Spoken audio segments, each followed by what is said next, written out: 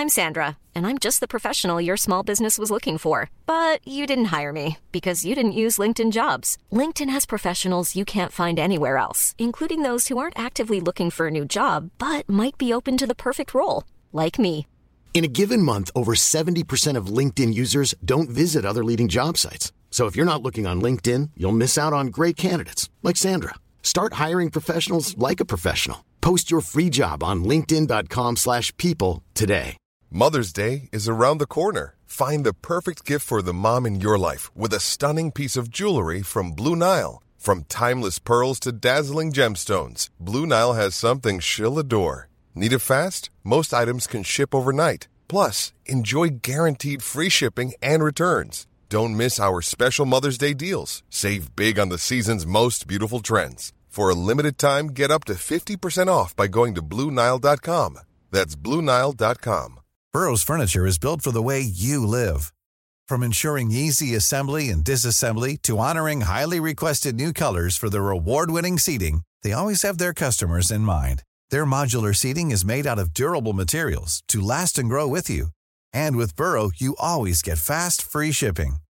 Get up to 60% off during Burrow's Memorial Day sale at burrow.com/ACAST. That's burrow.com/ACAST. burrow.com/ACAST.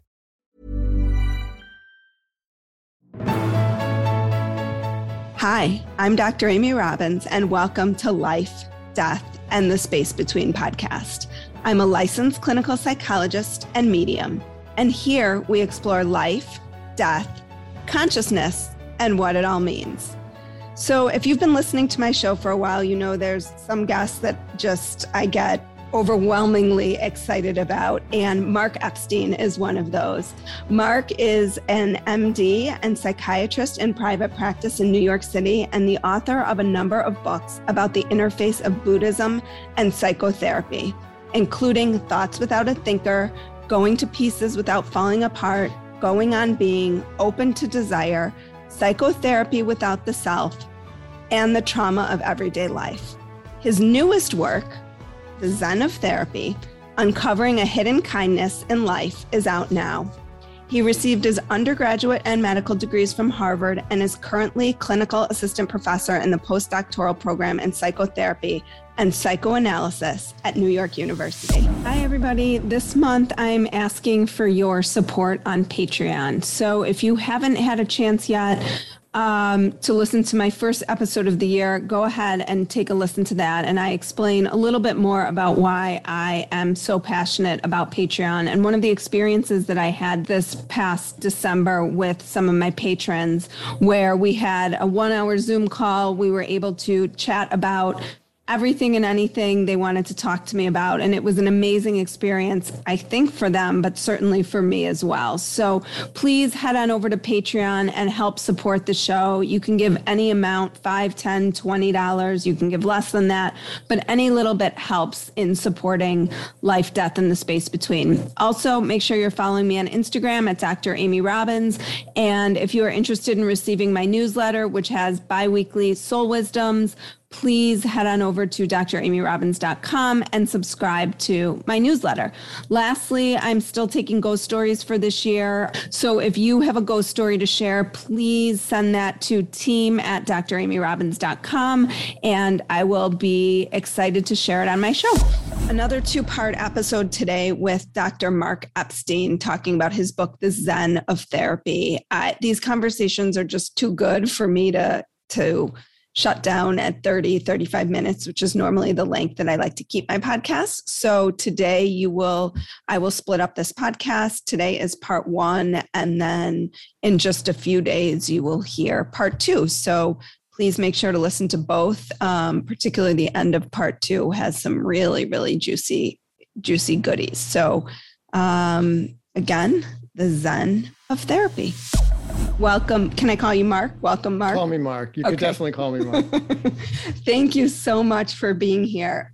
As I said to you before we got started, this is such an honor for me to be able to talk to you. I've admired your work in the field for years, and I'm just excited to kind of to dig into some of the tenets you talk about in this beautiful book, which is really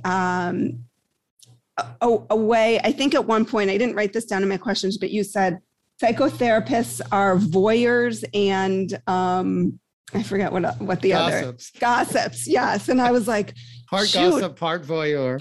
Part gossip, part voyeur. I'm like, shoot, I'm outed. Like that is, so much of what we do is we get to peek into people's lives and see more than peek. We get to journey in their lives and see what they're struggling with.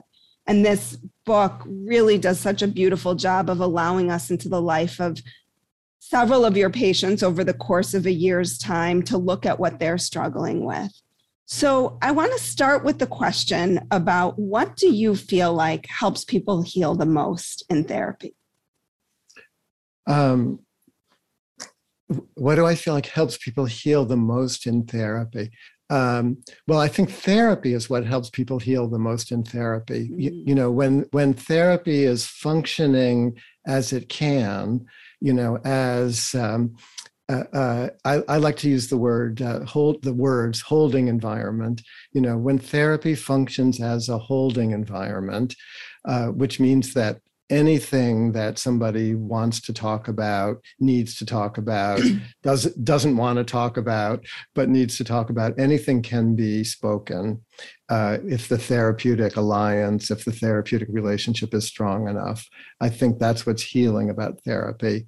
That's one way of putting it. I also think of therapy as like a spiritual friendship.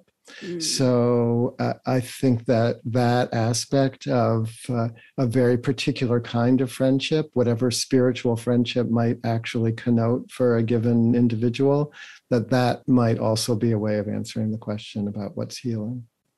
And you tie these pieces together beautifully. And I'm curious, as someone who it took a long time for me to speak about my experiences, for you, what was it like kind of walking parallel paths in both psychotherapy and Buddhism?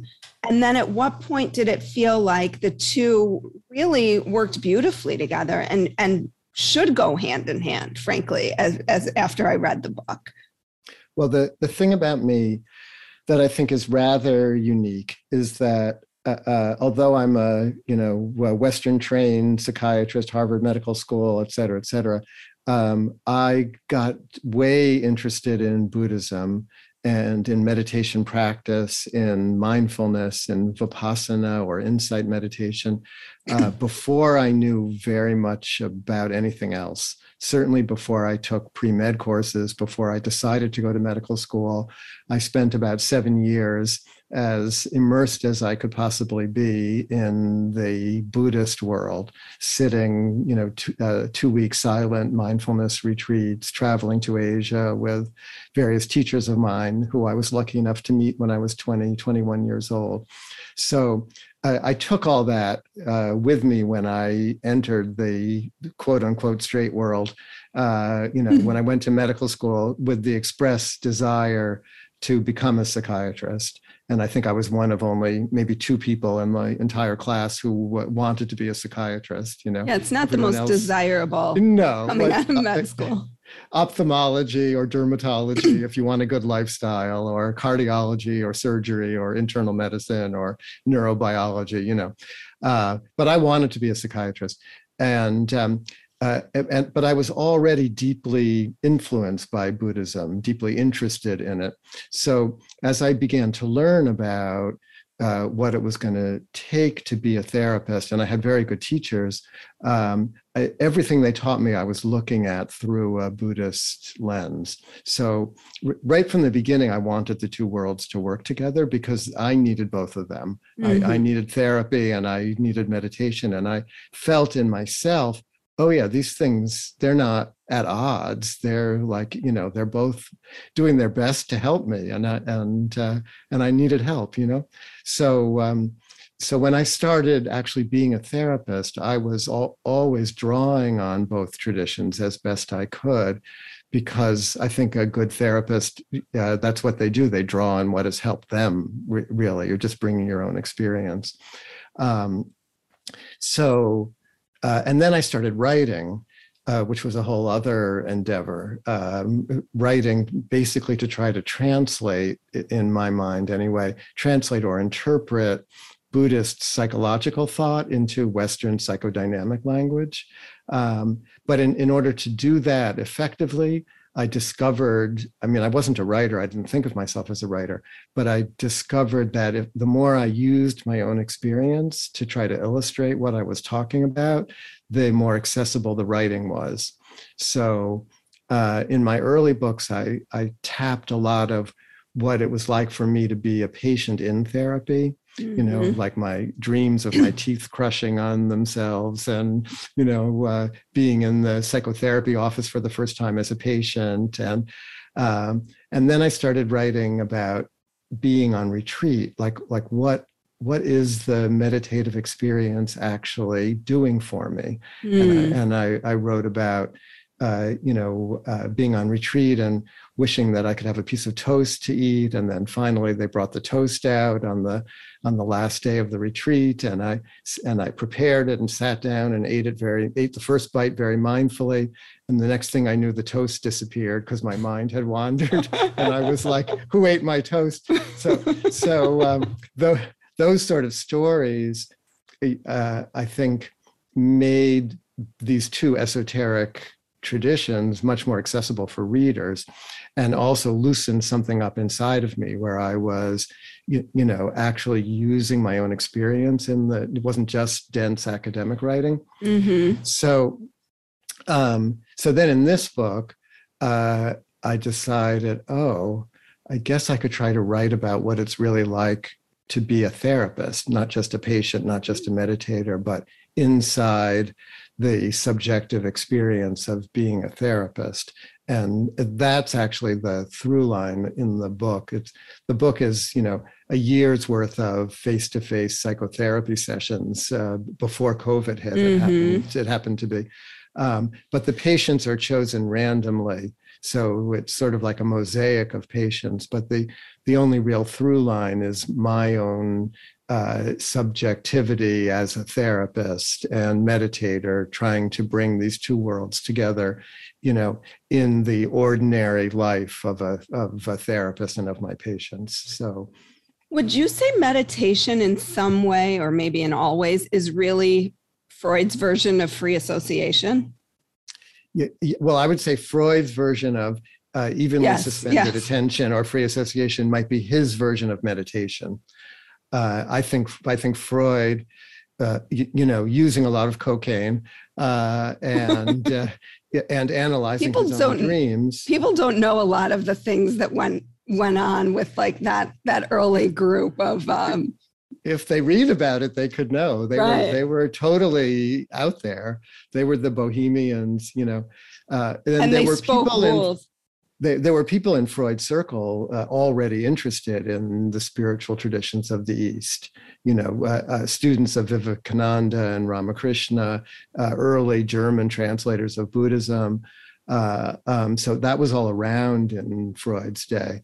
But Freud was, looking at his own subjective experience, analyzing his own dreams, using cocaine to stimulate the introspective quality of his own analytical mind.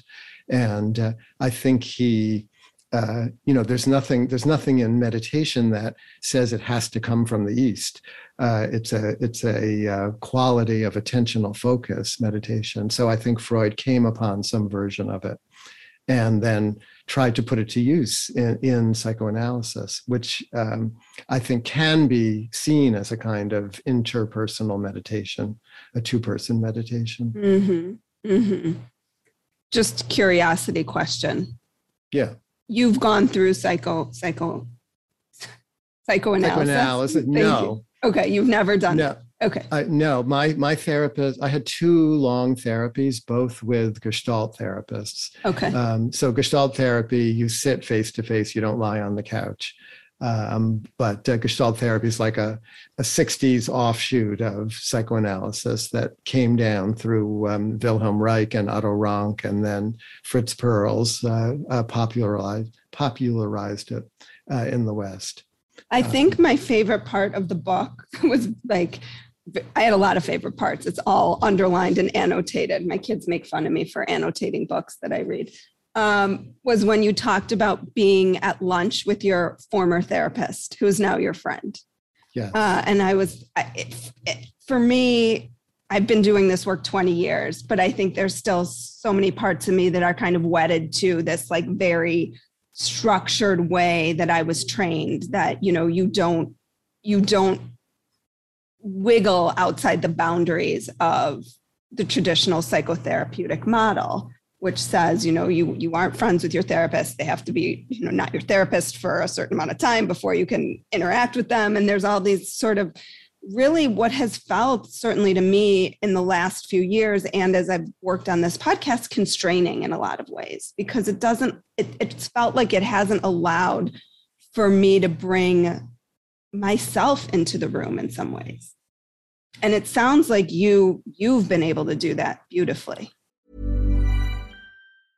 I'm Sandra, and I'm just the professional your small business was looking for. But you didn't hire me because you didn't use LinkedIn Jobs. LinkedIn has professionals you can't find anywhere else, including those who aren't actively looking for a new job, but might be open to the perfect role, like me.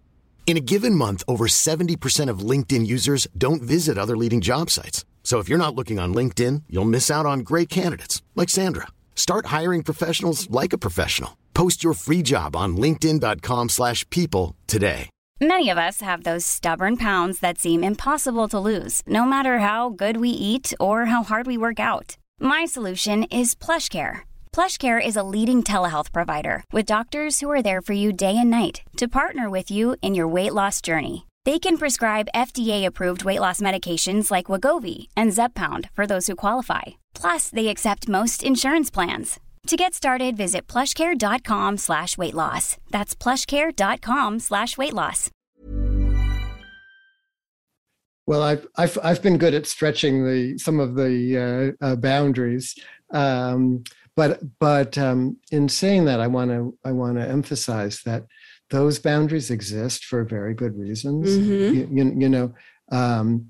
Once you start wanting to be friends with your therapist, it changes the dynamic of the relationship, because then you start to worry what they're thinking about you. Mm-hmm. Or maybe you're getting to know them too well so that they can't function, just as that,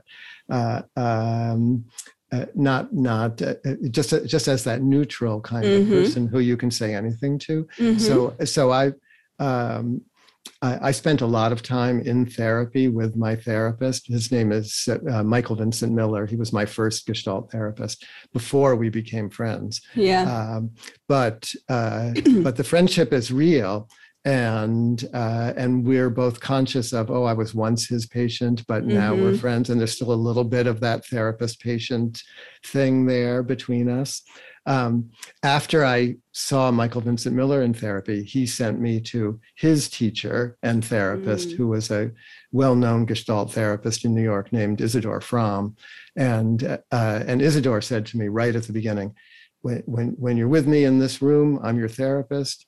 If you run into me at a concert or at the store or down the street, I'm just Isidore.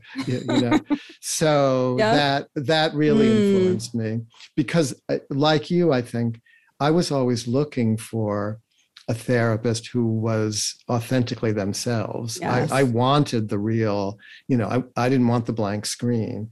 And many of the people, not all, but many of the people who come to see me also really appreciate that I'm not hiding who I am. My office has always been in the building where we live. When my kids were little, they'd be coming in and out of the building. My patients would see that.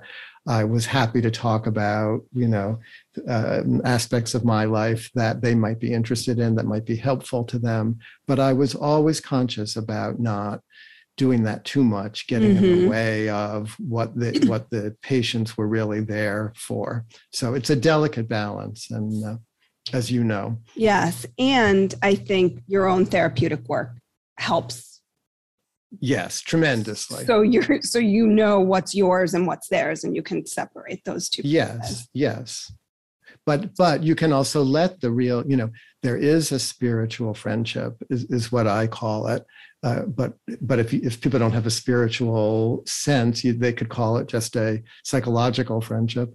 That does develop when the therapy is working. Mm-hmm. So it's a distinct kind of relationship. It's a miracle that it exists in our culture, this opportunity to, sit with another person with no agenda, to just get to know each other. When else does that really happen? So, it can be very special for the therapist and for the client. Yeah, it is a precious gift. Yeah. Yeah, for us, the right I think, as much as it is for our patients. Oh, totally. Sometimes even more so. I find like the growth that I've gotten from the work I've done with patients is I feel grateful to them in so many ways. Yeah. So can you talk to me about anger as an obstacle to love? I can talk to you about anger as a stepping stone to love, maybe, okay, or as an essential ingredient of love, a kind of unsentimental love where you're not only idealizing the other person, but you're learning how to be with another whole person who's outside of your subjective control. The thing about many kinds of love, when it's rooted in childhood experience, is that, a young child wants total control over his or her mother or father. They want undivided attention. They need to be mirrored or acknowledged. When the parents inevitably fail, because who can be perfect as a parent, a child naturally feels angry. Mm-hmm. So the anger that the child feels at the inevitable failures of the parents has to be dealt with somehow. And one of the big influences on my work is this British child psychoanalyst named Donald Winnicott. So his point is, parents all fail like this. But if they can be good enough, then the child learns that despite their anger, the parents survive. This concept was life-changing for me. For me too. As a parent, as a human, I reference it all the time. Yeah. It was life-changing for me too, as a boy, as a man, as a therapist, as a meditator. Because the linking of anger and love is very, very important. Many meditators, for instance, many spiritual people, many people in psychoanalysis are trying to suppress their anger because that they're ashamed of their anger. That doesn't work very well, at least not for a long, usually the anger rises up. And so Winnicott's point is that if the parent is able not to retaliate when the child gets angry with them, or abandon, so not to push too close in or not to pull too far back, but basically simply to survive the child's anger, then the child learns, oh, I can get angry at this person, because they're not perfect. They're not there. They're late to pick me up. My diaper needs changing. Whatever I'm the hungry, issue. They didn't feed me. I want my screen. They won't give it to me. Right. I can't sleep. Where are they? Can I come sleep in your bed? When the parent pushes back, or when the child gets angry, for the parent simply to survive gives the child the sense that their anger is not totally destructive. That love basically is stronger than anger. And the Winnicott's theory is that the young child, in dealing with this, starts to figure out that the parent is a separate person, not an extension of themselves who they can, not an object that they can manipulate, but a person who has their own inner experience, that is separate actually from the child. And that, in Winnicott's view, is the origin of empathy. Or sympathy, or concern. He calls it the capacity for concern. Mm-hmm. So the child starts to imagine, starts to know the parent as a separate being in their own right, who they can have caring feelings for and angry feelings for. And so that tempers the anger, and relativizes it, contextualizes it, so that people start to understand that, oh, we're always going to be angry at the people we love, because who's perfect? But that's part of life, and that's something that we can deal with. And that comes up a lot on the meditation cushion too, for people who are into a meditative path. Is the anger, and then having to work through it. Mm-hmm. A lot of old angers come up. Mm-hmm. Or a lot of new angers, like, what am I doing here? And why won't this teacher talk to me? And I'm just a terrible person. Why can't I just have a peaceful, relaxing meditation? And instead, all these old resentments, all these old feelings of shame are surfacing, which is what they need to do. Do most of your patients meditate? I don't think so. Unless you really start to think about the therapy as a kind of meditation, mm-hmm. then they're all meditating because they're there mm-hmm. having to pay attention to me or to themselves. A fair proportion come to me because of my books, and they're interested in meditation, and they want to be led somewhere, that feels safe. Mm-hmm. And some people have come to me because they're already meditating, but it's not fixing them. They're anxious or depressed or whatever on top of the meditation, and they know I won't judge them for being interested in meditation or for failing to be as enlightened or awakened as it's been promised they will be. Can you speak to that a little bit, and how perhaps our Western mindset kind of reduces our ability to really benefit from meditation in terms of what we may have been told or believed, as this has become really mainstream? Meditation's become pretty mainstream in terms of what it should do for us. Yeah. Well, I started out, and I wrote about this a little bit in this book. I started out when I was still in college, and then all through medical school, working for a cardiologist at Harvard Medical School named Herbert Benson. Now, Herbert Benson did the first physiological measurements of transcendental meditators in the early 70s. He worked with the Maharishi Mahesh Yogi. He got TM people in. He measured their blood pressure, their oxygen consumption, their CO2 output. And he did the original research that showed that a regular 20 minutes twice a day meditation lowered your blood pressure by 5 points or so, and lowered your overall metabolic rate. And for people who don't know, TM is a very prescriptive method of meditation. Twice a day, 20 minutes, mantra-based. You're given the mantra. Yeah, you pay for the mantra, mm-hmm. And I paid for the mantra. Yeah, a lot and it's a nice introduction to meditation. Absolutely.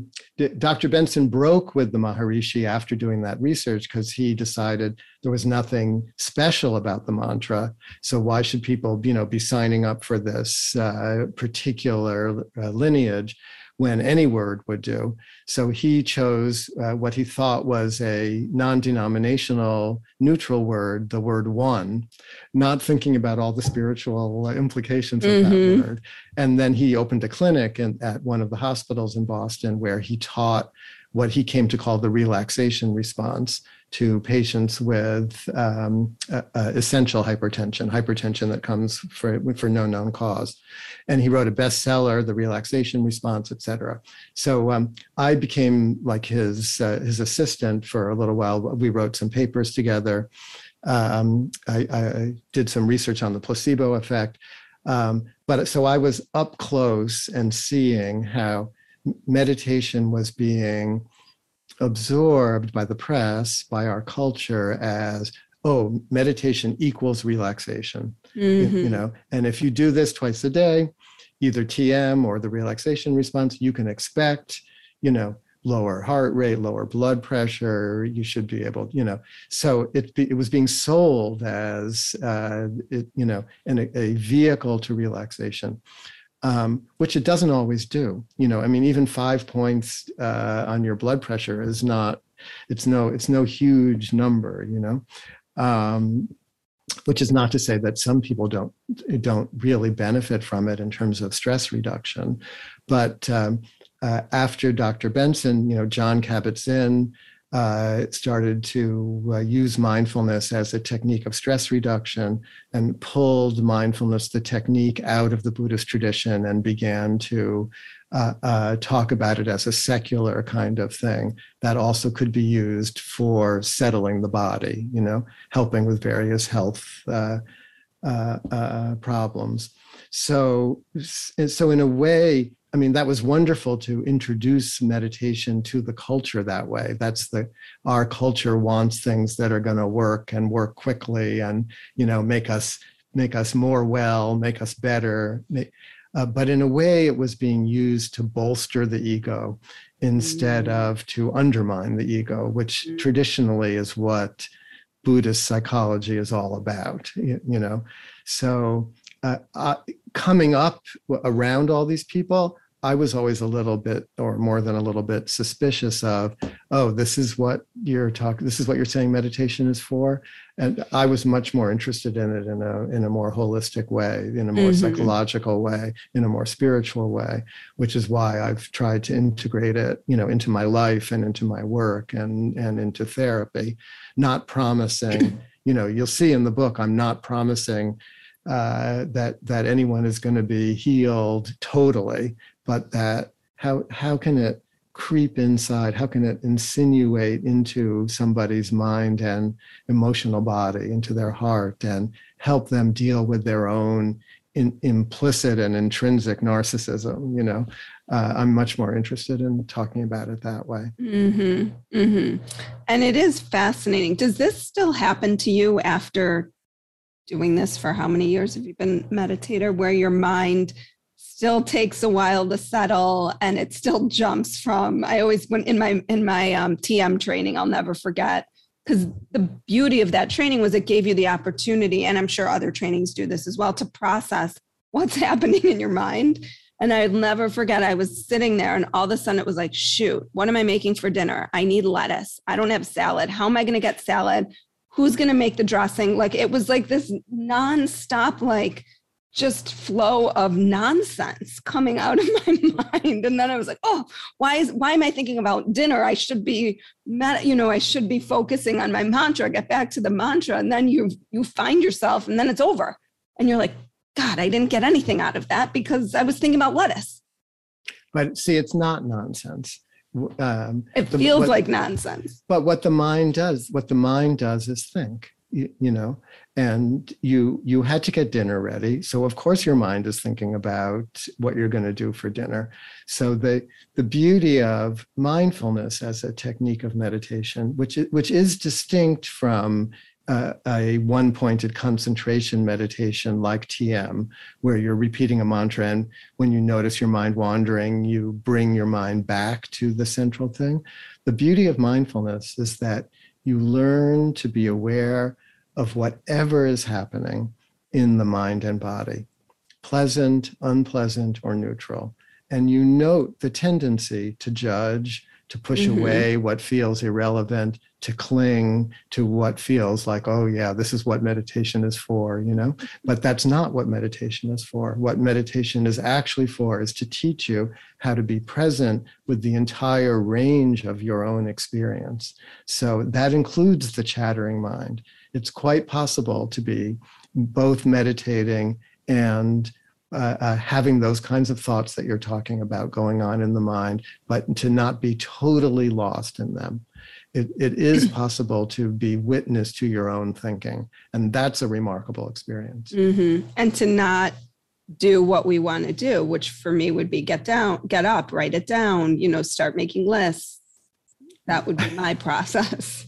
Well, if you like making lists, you could have a little notebook next to you, and you could incorporate that into the meditation if you really needed to. But that tendency to categorize, that's the mind is capable of so much more than that. So that's again what we start to see when we meditate. That the chattering mind or the list-making mind, is really just a superficial aspect of what the mind is really capable of. So if we don't, it's sort of like what the mother with the angry baby, if we don't retaliate and if we don't abandon in the face of our own superficial minds, but we just leave it alone, and sort of be kind to it, then we can part the curtains of that sort of obsessive thinking thing and start to experience, I didn't know my mind could be present like this, could be still like this, could be open like this, could be filled with love like this, like what a revelation, Like what you heard today and want to hear more? Wondering what comes next and what it all means? Head over to Apple Podcast, Spotify, Stitcher, Google Play, or anywhere you get your podcasts and hit subscribe. Also, if you could take a minute to rate and review my podcast, I would really appreciate it. Stay tuned as we continue to explore life, death, and the space between. Even when we're on a budget, we still deserve nice things. Quince is a place to scoop up stunning high-end goods for 50 to 80% less than similar brands.